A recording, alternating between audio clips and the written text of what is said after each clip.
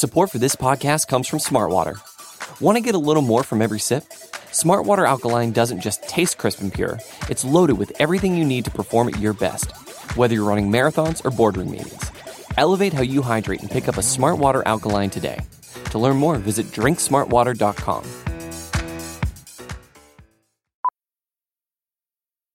Millions of people have lost weight with personalized plans from Noom. Like Evan, who can't stand salads and still lost 50 pounds. Salads generally for most people are the easy button, right? For me, that wasn't an option. I never really was a salad guy. That's just not who I am. But Noom worked for me. Get your personalized plan today at Noom.com. Real Noom user compensated to provide their story. In 4 weeks, the typical Noom user can expect to lose 1 to 2 pounds per week. Individual results may vary.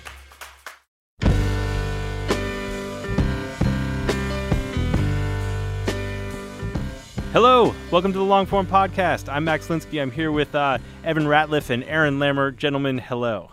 Hey. Hey, Max. I want to clear up a concern right away. Someone took me seriously last week when I said that I was just going to become a surf bum and stop hosting the show. Not true.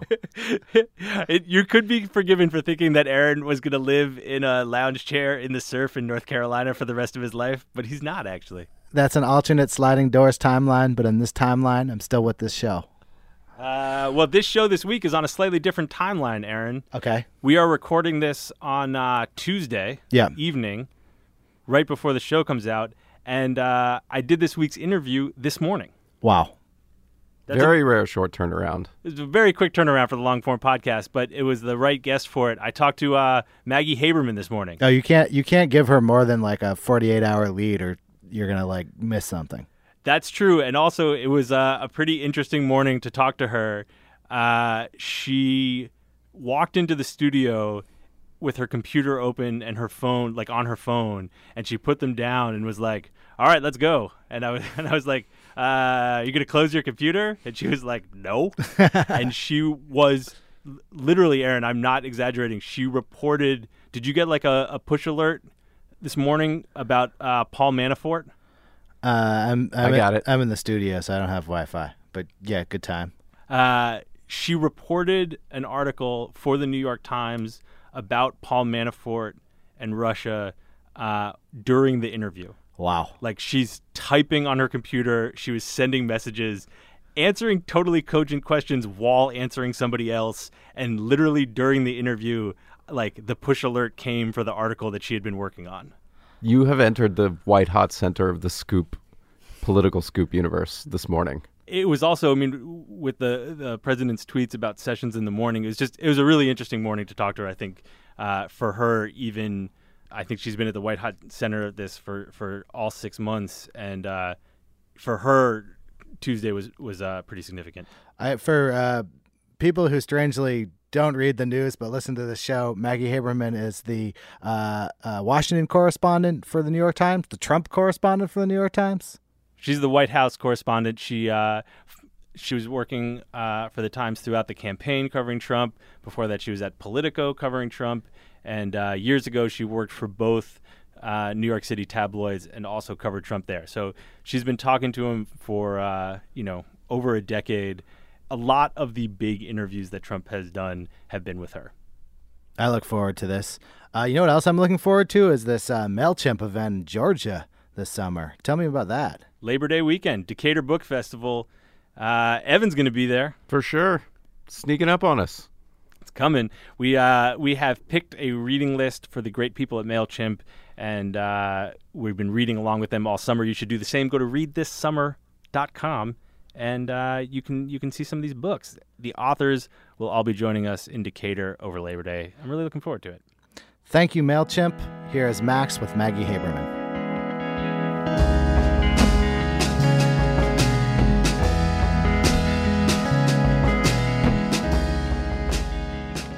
You're definitely the first person who's walked into one of these interviews with a computer open, typing, and haven't looked at me yet. It's okay. So one time in 2010, when I was pregnant with my third kid, I was marching in a parade covering Carl Palladino and Andrew Cuomo, and I had my computer balanced on my belly, so this is open. So this is actually doesn't feel that strange. This is nothing for you? No, this is not that big a deal. Does this ever stop for you? No.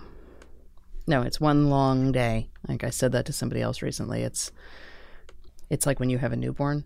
Yeah. But some of it is also that, like, look, like there's that feeling of being through the looking glass, right? And so like when you're really tired and you have a newborn, I don't know if you have children, but I do. Okay, so then you do know. And like when you have a baby that sleeps in spurts of 2 hours or so, you just have this constant feeling of like being awake, and reality feels a little bit as if like you push on the walls and they'll bend a bit.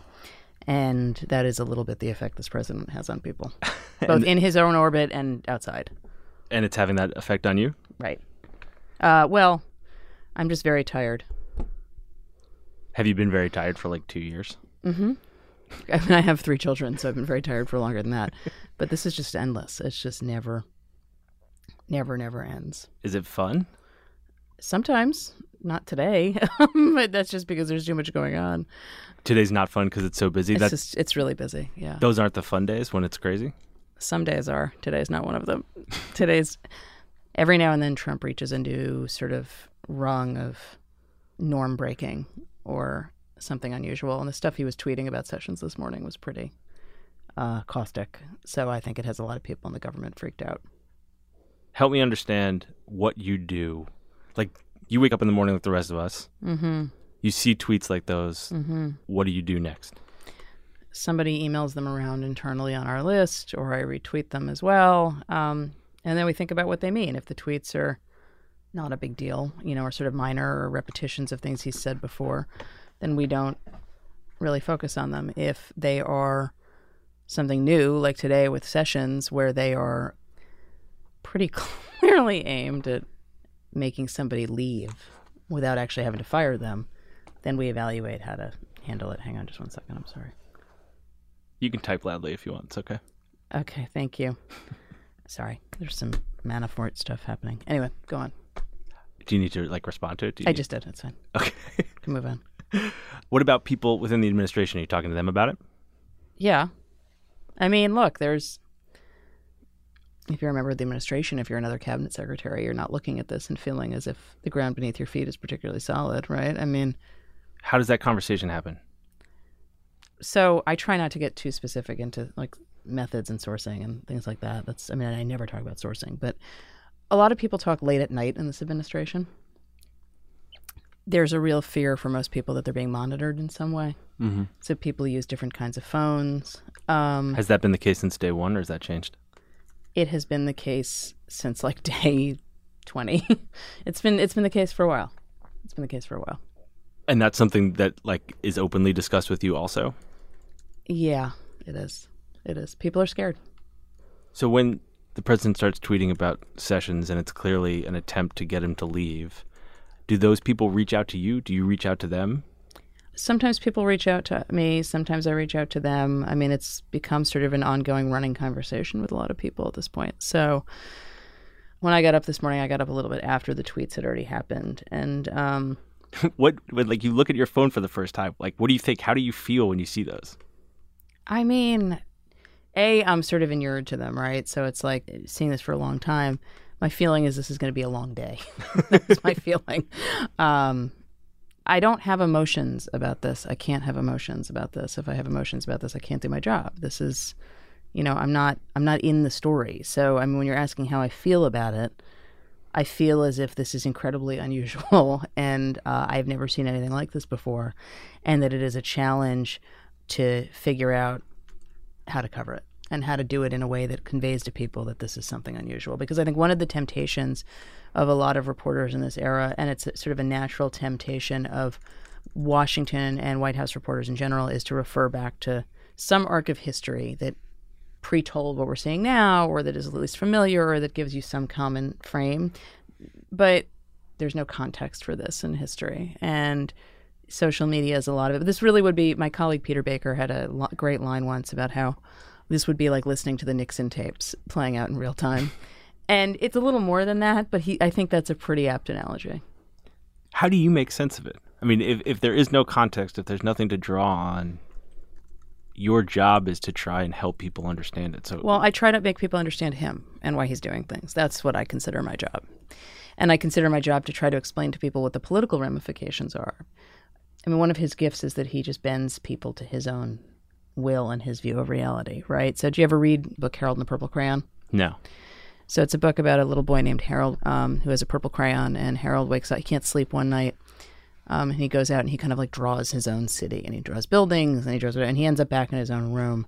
But Trump is like some version of Harold with the purple crayon. He is drawing his own reality, and he wants you to kind of follow him down that path. And in his view, all reality is subjective, and it can be kind of twisted and played with. And so my goal is to help people understand the difference between what they saw on The Apprentice and who he is. Your computer's still open. Yeah. Do I have any chance of getting you to close it? No. Not right now. Okay. Maybe in a little bit. I'm sorry. No, that's fine. That's fine. I was hoping to take you back in time, but I'm not sure I can do it. Try. All right. Where were you on election night? I was in the New York Times newsroom. Ashley Parker, my former colleague, who's now at the Washington Post, reminded me that I snuck out at one point, I guess, in the late afternoon and met her at Trump Tower for a little bit, but my assignment was in the newsroom. So. Did you think he was going to win? I didn't, but I was not shocked when he did. And when he did you realize what it meant for the world and for America and for him and for you? Yes. Immediately? Yes. What did it mean? For you? For me, I didn't actually envision that I would end up being part of the DC team. So it's a little different. What did you think it was going to mean for you? Well, the president has a bit of a habit of score settling, and so do some people around him. And they were very angry with me about a lot of things in coverage. So that was one thing I wondered about, was sort of what the landscape would look like. In terms of what it would mean for America, on the sort of rawest level, I knew that he was not going to change. And I knew that he was not going to welcome in the never-Trumpers in a show of unity. And do you know what I mean? And I knew that he was not going to reach out to those who didn't vote for him, and he was not going to be the kumbaya president. So you didn't think he was going to change, but you did think that maybe in his newfound power, the grudge he was holding against you could become more dangerous? I just wondered how he would adjudicate some of his grievances. Is probably the loosest way that I will put that. Okay. And I didn't think it was only about me. So then you do get put on that team. If you can think back to that night, and if you could have predicted how the first 6 months of the administration would go, how close has it hewn to that, do you think? The arc of how this has gone, while it has gone a little faster than I thought it would have, it has generally hewed to what I thought it would be, which is that he would find the job incredibly overwhelming, that it would be very different than what he thought it was, because he had always campaigned to win, not really to do the job, right? He didn't spend a whole ton of time thinking about how he was going to be president or what he would do as president, and he didn't really think he was going to win, despite their protestations to the contrary. He was as stunned as anybody on election night. Have you talked to him about that night? Yes, he insists he wasn't stunned, but let me give you an instance for why I know he was. So one of the things he does in times of great stress is he bores in on something incredibly tiny and fixates on it. He has a real obsessive streak. And so Ashley Parker, the aforementioned, and I had written with two other colleagues a story that weekend before the election about, it was really a pre-mortem, honestly. And the facts of it were all fine. The tone probably should have changed in retrospect. But he was so angry about it, and the thing that he was angry about was that we had said that his aides had finally wrested his Twitter feed away from him, which was one of the several times this has been written, right? And it lasts a certain amount of time, but he doesn't like when people write that, in the same way that he doesn't like when people write that he watches a lot of TV, which he does, because he sees that as shorthand for saying he doesn't work that hard. And so on Twitter, we had written that his aides had kind of gotten it away, and my colleague Patrick Healy called him at 11 o'clock on election night when it was pretty clear he was going to win. And he said he called him on his cell, which Trump would continued to answer. And by the way, continues to still use his unsecure cell phone, the leader of the free world. Patrick called him on his cell and he said, "Mr. Trump, it looks like you're going to be the next president. How does it feel?" And Trump did sort of, "Oh, great honor, great honor." And then literally within 5 seconds, "You tell Maggie and her little friend that nobody took my Twitter away." And I didn't use the quote, but I did. I was doing live chatting that night on the Times website, and I mentioned, we should just throw this in as an interlude so people understand their new president, that he started like screaming at our colleague Patrick Healy about the Twitter piece. So none of this has really surprised me. Does that answer your question? Yeah, it also explains a little bit why you might have been worried about how he was going to adjudicate those grievances. Yeah, his penchant for payback is why I was worried. So has that happened? I mean, no. Why do you think it hasn't happened? It's happened in subtle ways. It hasn't happened in major ways. I think it hasn't happened because I think that he's got too much else going on. I think that if he had lost and had time to kind of go through the Book of Infamy, I don't know where I would have fallen on the list, but would have been somewhere. What are the subtle ways? I'd rather not say. It's just some stuff you shouldn't talk about.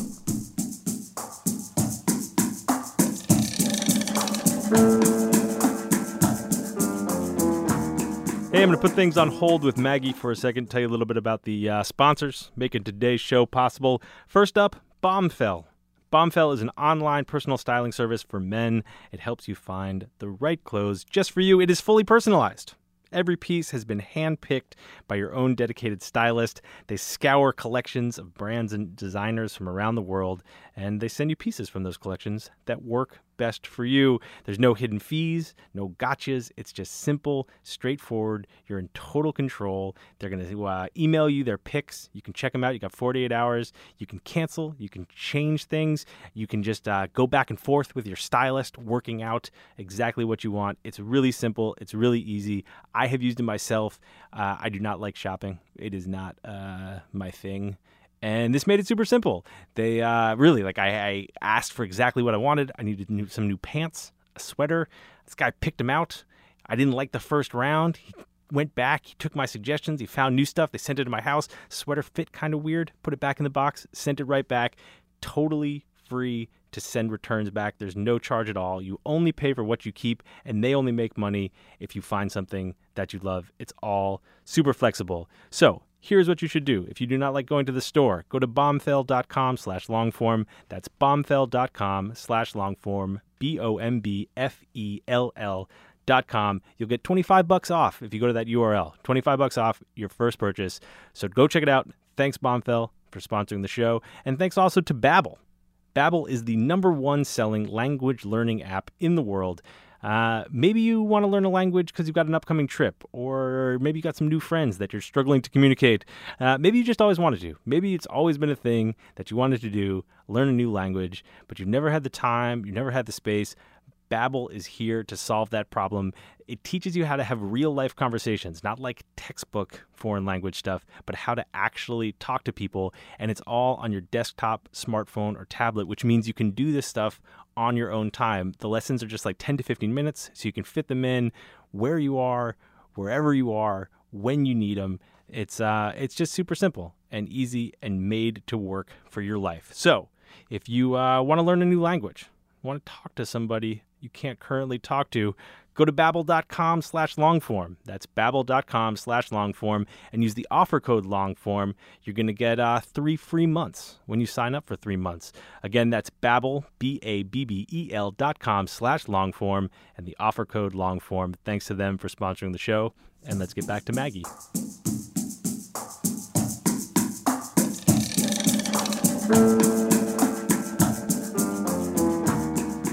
Can I ask you a little bit about sourcing stuff? Sure, I might not answer. Okay, that's fine. How do you build trust with these people? I don't know. I mean, you're asking me a question that I don't know the answer. I look, in the case of Trump, it's, he's known me a long time, so I think that that's a lot of it. And I think he associates me in his head to some extent with New York tabloids, because I worked at the New York Post and the Daily News. And the New York Post is still basically his first read, if not in fact, then in spirit. And I'm pretty good at protecting people. I'm very good at protecting people. I don't talk about sourcing. This whole world, all of these people are always trying to figure out who everyone's sources are. Mm-hmm. And so they do all kinds of skullduggery that's aimed at that. And I'm pretty careful not to fall into it.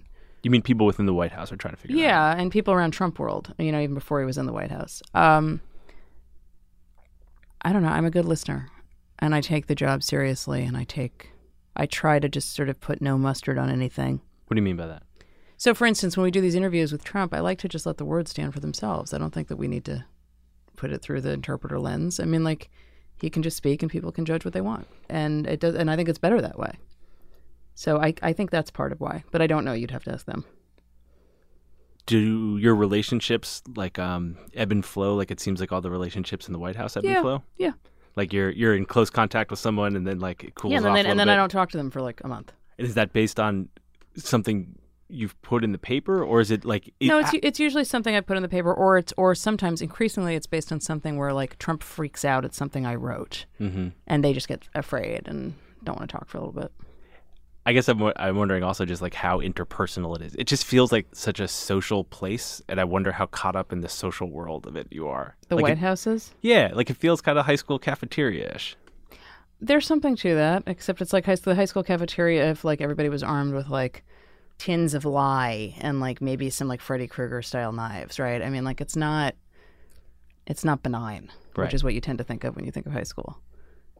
There's a degree to which I think these folks don't get that they're playing with live ammo in people's lives. You don't think that's settled in yet? No. How do you know that? What's the evidence for that? I just think it's just the way they talk about this stuff. Not all of them, but some of them. It's not about, enacting policy or doing what's best for the country. It's winning their little corner of power. Do you think that in part that's like willful ignorance, like the stakes are so high that you can't quite like stare them in the face? Or do you think it's just... No, I don't think it's that. Really? No, I don't. And maybe I'm wrong, but I don't think so. You think it's just like that's how they're wired? Mm-hmm. And it feels like a game? For some of them, yeah. Not all of them. I think a lot of them went in there to serve their country, but I think there is a cadre of them for whom this is a game. Is there any aspect of it for you that feels like a game? No, I don't think this is a game. I think this is pretty important. Does that feel different than it did like when you were covering City Hall for the Post? And no, because that was, look, this is what's so funny about this comparison of like Trump to a big city mayor. Big city mayors actually have to get things done, right? Like you can't sort of like just sit and fight. I mean, frankly, like the de Blasio era is closer to the Trump era, just in terms of sort of like lots of heat and not a ton of stuff getting done. Giuliani had, for all of his mishegas, had massive accomplishments. I grew up in this city. I was born and raised here, and I know what it looked like before Giuliani. I know what it looked like after Giuliani. Just in terms of on the basics of crimes, it was dramatic. And so Rudy had real impactful decisions. Bloomberg had real impactful decisions. Trump, he's stylistically like a New York City mayor, but, he's not really getting a whole lot done. And so I guess that's a larger way of saying that, City Hall was not a game. I mean, it was Rudy's City Hall felt similar to this in certain ways, just in the sense that Rudy would do like 3 press conferences a day, and he loved it, and he loved engaging, and he loved fighting with the reporters. But Rudy was also a substantive, serious person. People can disagree with what his positions were, but he was a really sharp brain. So no, this is not a game. This is not fun. It's important, and I love my job, but I would not describe this as fun. Has your job ever been fun? Yeah. I think parts of the campaign were a lot of fun. So help me understand why this isn't fun and that was. I'm going to struggle answering that. I think it's just because, did you ever see the movie Private Parts, the Howard Stern movie? Yeah. So there's that bit where Paul Giamatti, as the NBC radio station manager, orders up a study on ratings and like a big thick review of why listeners listen to him and why they tune out. And so his biggest fans said that they listened for 1 hour. Answer most given as to why. I want to hear what he's going to say next. And Paul Giamatti says, well, what about the people who don't like him? And the survey taker, whomever, data numbers cruncher, says, oh yes, people who don't like him, average listening time was 2 hours. Answer most given, I want to see what he's going to say next. And Paul Giamatti kind of like plaintively says, but if they hate him, why do they listen, right? So this is some of what the Trump campaign was. It was mesmerizing. And it was that way for you too? Oh, yeah. Look, he's fascinating regardless of how people might feel about him. He is interesting to watch, and he knows he is interesting to watch. So that just felt different. This feels as if it's not really clear where the guardrails are. This feels like it's creating a level of instability that I don't know is sustainable and that impacts people in places well outside of the United States. Because he's hasn't modulated himself, and now there are stakes? Yes, and because he's attacking his own government. I mean, it's like, it isn't just like, oh, he's so nutty. It's like he's declared war on the intelligence agencies. He's declared war on his own AG. He has made clear he has no compunction about messing with the special counsel that is investigating possible collusion between his campaign and Russia, and now investigating possible obstruction of justice. That feels a little different to me, and that's not fun. Do you think that he is in touch with the stakes of what his attacking his own do government? not, and I don't think I think he often look. This whole idea that he doesn't know what he's doing. I mean, that's stupid. He always has a plan in his head. Now, the plan might be impulsive, but he does have some plan. It might not make sense to me or you or whoever, but it isn't like the New York Times led him to water. You know, when we were talking to him about Bob Mueller and James Comey and Sessions, like he knew what he was doing, and he had wanted to say all this stuff, and it's what he thinks. What I don't think he always understands is the impact. Mm-hmm. And I don't think he thinks about it. And I don't know that he cares. He cares about the impact that is the most inward ring, right, around him, the most inward circle. If you're looking at the way ripples go out, that first ring is what matters. Can we talk about that interview? Sure. We can talk about the interview that ran last week, but I'm actually generally just interested in what it's like to do these interviews. Sure. How does it happen? Does the White House call you? Was that an ask that you made? How do you end up in that room? So there's some stuff I can't talk about on that one, and I'm not being difficult. There's just some things that I can't talk about. But there was a meeting that was sort of pre-planned to talk about it was an ongoing discussion about an interview, and at some point, we asked him if he would go on the record, and he did. So. And do you have that ask perpetually out, or are there moments that you're like, okay, I'd really like to sit down now? I don't want to get too specific because I don't want to get into a lot of this, but I think that we all want to speak with him on the record as much as possible. And I think that the New York Times holds a particularly large fascination reverb in his mind. So yeah, I've heard you say that a lot. Well, you'll hear me say it a lot more over the next 3 years. Do you think that's decreasing or increasing with his presidency? Or is it just... I think it's just ever omnipresent. It's like the white whale he's going to be chasing? Yeah. Seriously. And it is that basic, right? Like it's just validation from this paper? Yeah. He wouldn't talk to me as much as he does if I wasn't at the Times. I mean, that's just the reality. So he craves the paper's approval. Okay, so they grant this interview. You're in the Oval Office, you and your colleagues. And it was just Hope Hicks in there last week? Yes. What's his mood like? Who knows him best, by the way. I mean, just this is... sort of the important thing. Why do you say that? Because, like, most of the people who work for Trump don't really know him that well now, and she does. His mood was great. He was in a really good mood. He was kibitzing. He loved the Paris trip. He was talking about jets flying overhead and how much fun he had had. He's got a bit of a military enthusiastic side, so... You can say fetish. I'm not going to say that word, but so he was very... He was very upbeat. Even when he was talking about Sessions, it wasn't like he was stewing. I mean, he just was talking. When he said he wouldn't have given Sessions the job if he'd known... I was very surprised that he said that. How do you react in the moment? You must know as soon as he says that, that's a remarkable thing for a president to say. Yes, I did. Is it like a shiver goes up your spine? I mean, what is that like for you? The air got a little still. I don't know how else to describe it. Look, I mean, I knew he's been angry at Sessions. We broke that story weeks ago. But I was still very surprised that he said what he said. Is it hard for you to not let your jaw hit the floor and say, do you know what you just said? Or push back or follow up? How do you do that dance? I mean, one of the things that he doesn't respond very well to is if you ask him, there's a couple of very, DC style questions that he doesn't like. So... tell me what your 3 blah blah, that will never go well. Or the standard briefing room question, which is like a 70-part question of, Josh Earnest, please answer these 4 things. And finally, and Josh Earnest will diligently go back, and every press secretary basically has, and go back and answer all 4 parts. of the thing. Maggie's typing again. Sorry, no, he'll answer all 4 parts of the question, which is not. I mean, Trump just is going to. He'll pick if you ask him something that's like got multiple clauses, he's going to seize on one, and that's what he'll focus on, and then you won't get the rest of it answered. So he generally sort of goes where he wants to go. Sometimes you have to jump in, but I try not to interrupt him a ton. Okay. You just want to kind of let him go because he's going to get to a place that he wants to get anyway, and that's your job is to just kind of like help him get there and put it out there? Yeah, pretty much.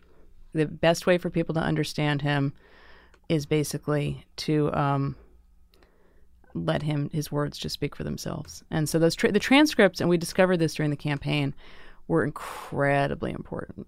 Because of that, because it allowed readers to see what he was like in actual conversation. Yep.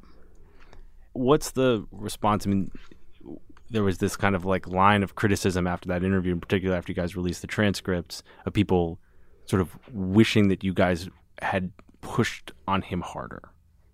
I don't know what that means, pushed on him harder. Our job is not to... So I saw a great tweet about this that was like, they should have tackled him and made him apologize for every time. Like, that's... Our job is to ask him questions. Our job is not to...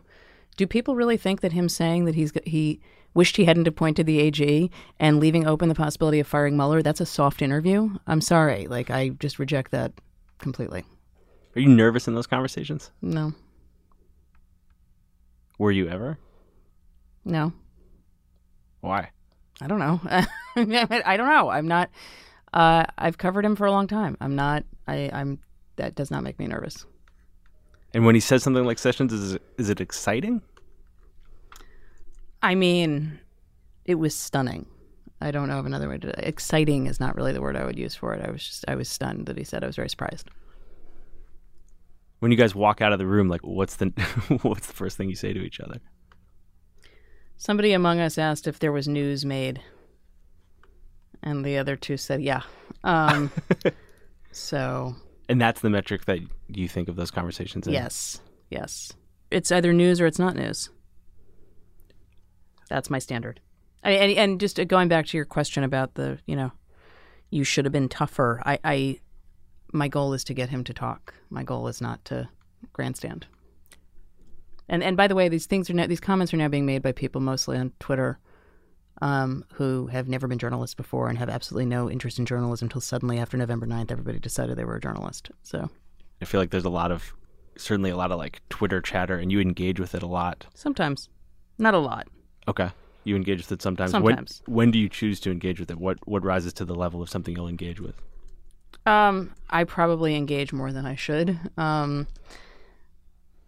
If somebody says something that's inaccurate about me,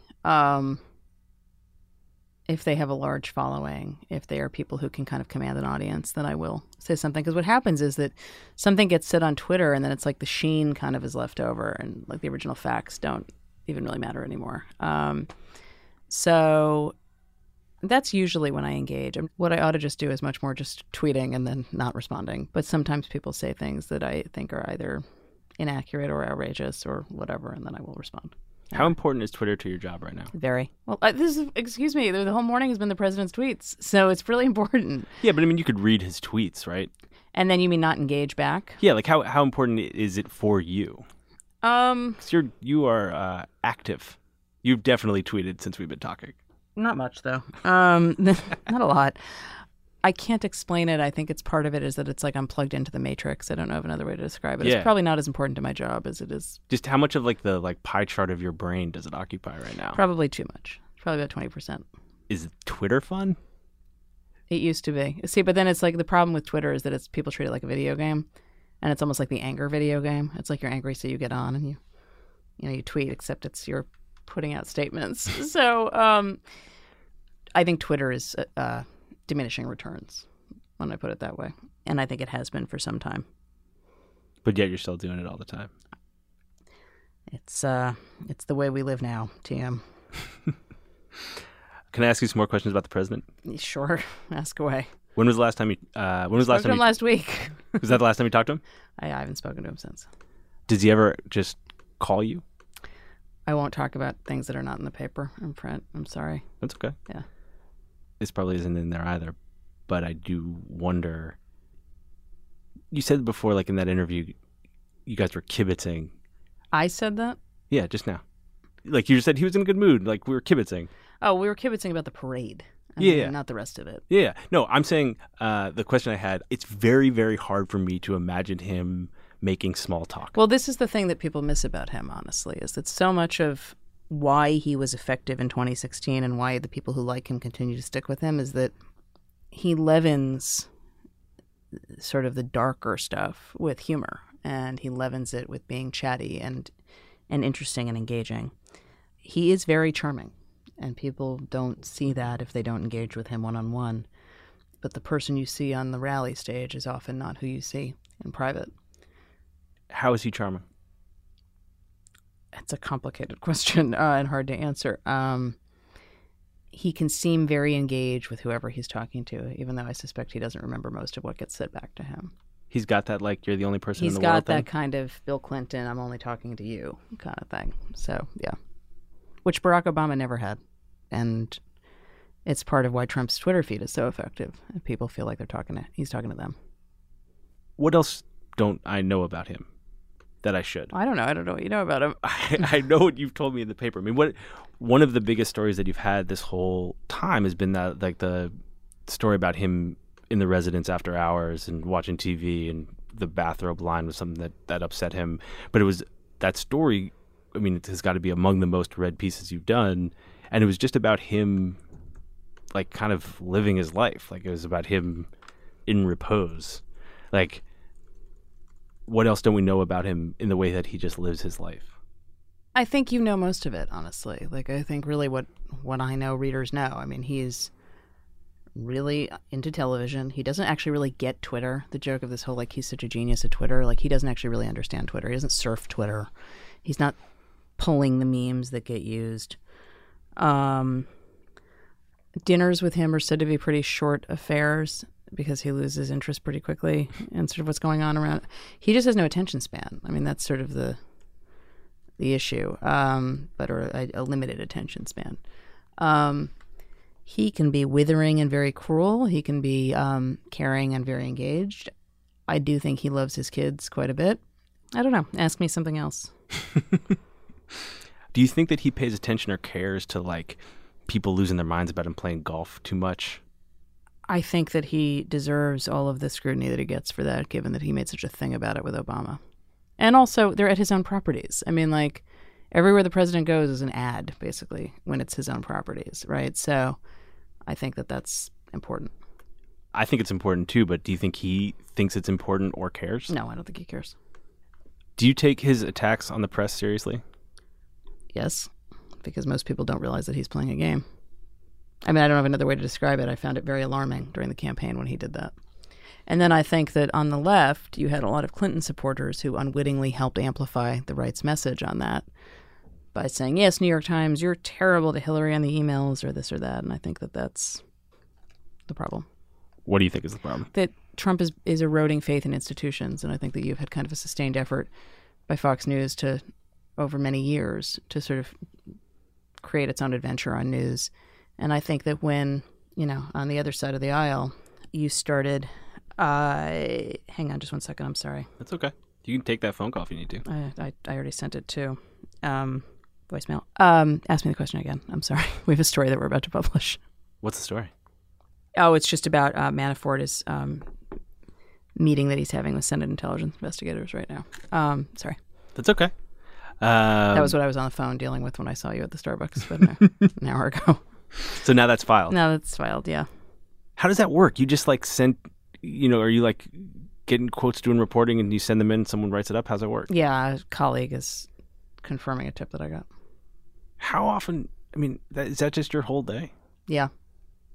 And you're doing all this from your phone and your computer? Like, you've just been sitting here with me, but you've been talking to how many different people during this conversation? Ben Smith taught me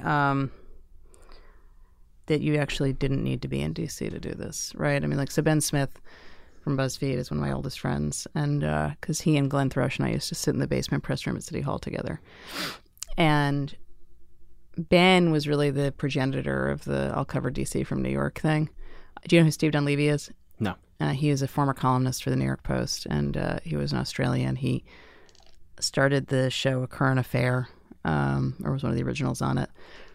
He was fabulous, but he's retired, long retired. But he used to say you can't cover a fire in Brooklyn from a bar stool in Manhattan, and so I always think about that. But you can now. But now you can, right? Look, technology has just changed all of this, right? I mean, look, for the Trump rallies, we often were not with him on the road, in the beginning anyway, like before he became the nominee. We were watching from afar. A fact that he once made a thing of in a note to me, that when I wrote about something he didn't like, he sent me one of his hand-scrawled Sharpie on the printed page, you know, how would you know you weren't there? Something like that. I mean, it wasn't wrong that I wasn't there. But look, Trump is always selling you, right? Everything is all about selling. So it's all selling you on his vision of reality. How does he sell you when he knows that you know that? He just keeps trying. What do you think his goal is with you? To get me to see things his way. That's all. Do you feel like you see things the way he does better than you once did? Is it working? No, I mean, I don't know what that means. I'm a reporter. You know what I mean? Like, my job is to cover him, and I'm covering him the best I can. He often does not like what I write. So I don't, you know, like, if you're asking me what kind of ROI he's getting, you know, I don't really know how to answer that. I think that what his goal is always doing is selling people. And I think often when he talks to reporters, it's because he's trying to see if he can sell them. Do you like him? It's not my job to personally like or not like these folks. It's just my job to cover him. But I do enjoy talking to him. I enjoyed talking to Rudy Giuliani, too. I enjoyed talking to Mike Bloomberg. I mean, you know, I enjoy talking to a lot of people who I cover. You said at the beginning of this that you can't have emotions. Well, you can't. I mean, you can, but it's not wise. Is that really a choice you can make, to not have emotions? It's what we have to sort of train our brains to do, right? Mm-hmm. I was a bartender for a really long time, and like a lot of what I did was just listen to people talk. So I always say that that's the best training that I had for reporting, and it's true. Like, you learn what people are interested in and who they are and what they want to talk about. But you need to remove your sense of self. You can't do this job otherwise. It's really hard. Is that harder to do when it is no longer fun because the stakes are so high and there are no guardrails? It just means you need to pace yourself and really stay very focused. How are you doing on pacing yourself? Not so great right now. Thanks for asking. Today's not a great example. I mean, have you felt paced at any point in the last 6 months? I have not. I have not felt paced. No, I'm exhausted. Like I go back to my newborn analogy from earlier. I don't have a great answer on that. I'm tired. Well, tired is one thing, right? But then, like, being this far outside norms, I think everyone does feel in some sense that there's no guardrails. Yeah, I think you that's don't true. know what's going to happen. I think everybody feels unsettled. Yeah, and that has like a toll. That has like a psychological toll living in that space. And you're in like the white hot center of it, and I'm trying to figure out what that's like. Meanwhile, your phone is just blinking like this. If I start thinking about it, then I'm not going to be able to just keep doing my job. So I don't know how to answer that question. But I'm being as honest as I can. I try not to think about it. If you're flying a plane and you think about the fact that if the plane blows up in midair, you're going to die, do you feel like you can really focus as well? So I'm not thinking about this is my job. Like this is what we do. Ask me another question. Is that getting harder? I think I need to sleep more. I just think that self-care is kind of a big thing for everybody right now. And can you do that when like the train has left the station, it's going 100 miles an hour? Like how do you do that? How do you take care of yourself when every morning you wake up and there's another brand new insane fire? So I'm obviously not comparing these events. I covered rebuilding at the Trade Center for 3 years after 9/11. And it's the only thing that I can think of just in terms of like no paradigm for this that feels comparable. Obviously not in terms of scale or scope, and I'm not saying these are similar events, but just in terms of a real world event that we all acknowledge is different than what we've seen before. And if you think about it, that process took several years, right, to get past the DNA altering experience of it. And that's not what this is. But look, it's interesting, it's exciting, it is exciting, but it's also demanding and pounding sometimes. I do feel like the session stuff has taken us to a new level of uncertainty, because this is very different. Having a president openly musing about whether he has the right to fire a special counsel investigating him or tweeting about pardons. I mean, I just, this is very different. Why is it different? Like, why is that the thing that moves the line? Like, I feel like that line has moved so many times. For me, because what we have is that rule of law is what makes this country what it is, right? So if we are no longer acknowledging the rule of law is something that needs to be preserved, then I feel like that gets us to a different territory, or at least an uncertain territory. If it's a separation of powers that we're not acknowledging, right? I mean, we typically think about everything that Nixon did to try to avoid looking like he was doing this stuff. I mean, Trump just reads the stage directions out loud, right? It's like, and now's in the script it would be, and now's the part where he's going to ominously consider what to do about Sessions. And instead of thinking about it, Trump yells out, now I'm thinking about what to do about Jeff Sessions. Like, it's just, we're not used to this. And I don't know where it ends. Did something just happen? An editor was emailing me. Sorry. No, I just heard maybe something else crazy had No. happened. No. Do you think he's going to This must be the worst interview for you. I apologize. I'm sorry. I didn't want to reschedule, and this has just been a hard morning. Tell me again why it's been hard. Because there's a lot of stuff going on. But there's always a lot of stuff going on. I can't explain it. I don't know. I don't know the answer to that. Ask me again tomorrow. But have you felt that way on other different... Yeah, there have been other days that I have felt this way, but today I feel this way. Today feels different. Today feels like a level of sustained assault where it's not just Trump kind of venting. Are you scared? Of what? What's going to happen? No. I mean, no, I'm just covering the story. But I am a little alert to the fact that this feels like it has taken a different course. What would it take to make you think about this thing that you don't want to think about? It's not that I'm not thinking. I mean, no, that's different. It's not that I don't think about the enormity of the consequences of what's at stake, right? I mean, it's just that I think it is very important. One of the things that I think that we all failed at with Trump in the campaign was there were times where we were overwriting, right? Or we were writing, because he speaks in such vague terms on so many things, that the only way to pin him down is to present him with like a menu of options. So, well, sir, are you talking about this? Are you talking about, fully banning Muslims? Are you talking about just a temporary ban? Are you talking about... And he often tries to take, because he's a deals guy, he holds everything like this, right? And negotiates as much as possible. So we're not used to that. So we would all write that he was saying something, that it would give him the chance and say, that's not what I said.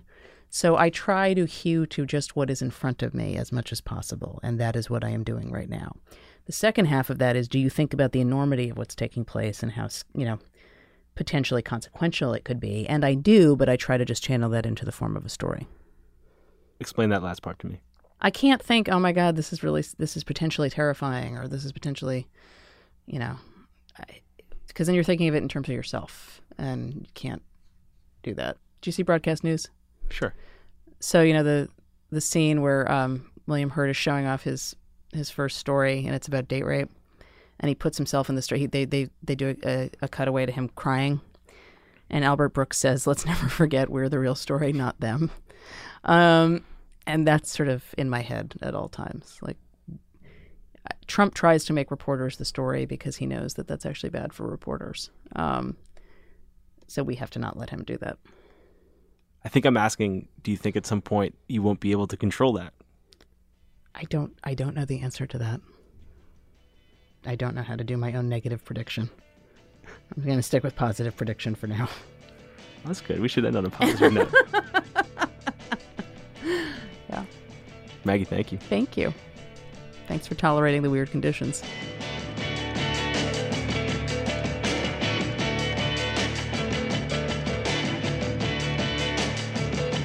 Thanks for listening to Longform.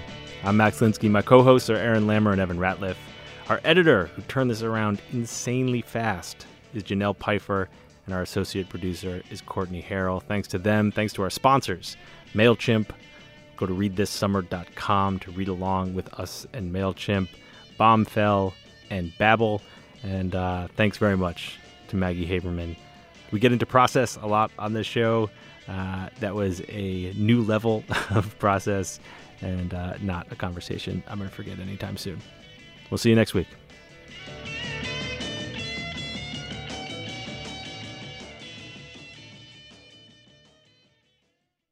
Today's show is also brought to you by HelloFresh. HelloFresh is the meal kit delivery service that makes cooking more fun so you can focus on the whole experience, not just the final plate. Each week, HelloFresh creates new delicious recipes with step-by-step instructions designed to take around 30 minutes, whether you're a novice cook or a experienced chef. It's super easy. They got some light summer meals on the menu now. Go check it out. Go to HelloFresh.com. And if you use the code LONGFORM30, you're going to get $30 off your first week of deliveries. So go to HelloFresh.com, use that code LONGFORM30, and now, truly, we will see you next week.